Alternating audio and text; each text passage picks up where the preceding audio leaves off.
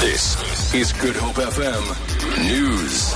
Good morning. Trade union NUMSA says it's been left without an option but to form a labour federation. NUMSA's statement comes after it failed in its legal bid to participate in COSATU's Special National Congress next month. The High Court in Johannesburg struck NUMSA's bid off the court roll earlier this week. COSATU says it will now forge ahead with preparations for the Congress.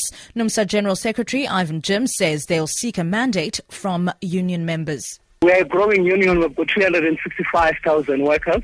They have left us with no choice but to pose the question to workers that, listen, what else should we be doing now? Because I think the writing is on the wall that the only option available to us will be to look as to whether we should not form a new federation.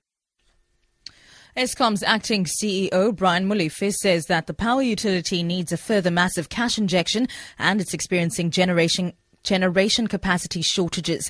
Eskom was in Parliament yesterday to brief the Joint Standing Committee on appropriation of its financial woes. This came as the power utility warned that 6,000 megawatts of its 52,000 generating capacity was at risk of breakdown this weekend due to a maintenance backlog. Molefe says Eskom needs to stabilize its balance sheet and pay its debts to avoid further load shedding. Build program is about 3 years behind schedule, and we have had some overspending on the build program as well.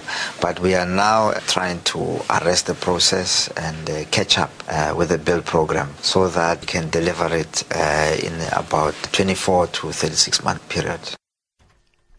Peace and security, economic integration and alternative sources of funding for the African Union will feature prominently on the agenda of the AU summit this weekend. Over 40 heads of state will attend the gathering of the continental body in Sandton today. Speaking to the SABC, President Jacob Zuma said African leaders would tackle a wide range of issues affecting the continent. There are a number of issues that need to be debated very seriously relating to economic development of the continent. Just now, we are at a point where 3 regions are coming together, but also to discuss the Vision 2063. Given challenges in Africa, we have had Ebola, so the issues of health will also feature very prominently.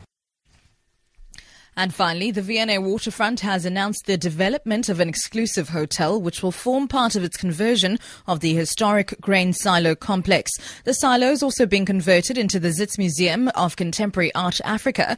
The silo hotel will be housed on the uppermost floors with the museum below. The 28-key hotel will boast 360-degree mountain and sea views and will be operated by the Royal Portfolio. At its peak, the silo district development, at a cost of 1.5 billion rand, will have 2,000 workers on site. For Good Hope FM News, I'm Sibs Matiela.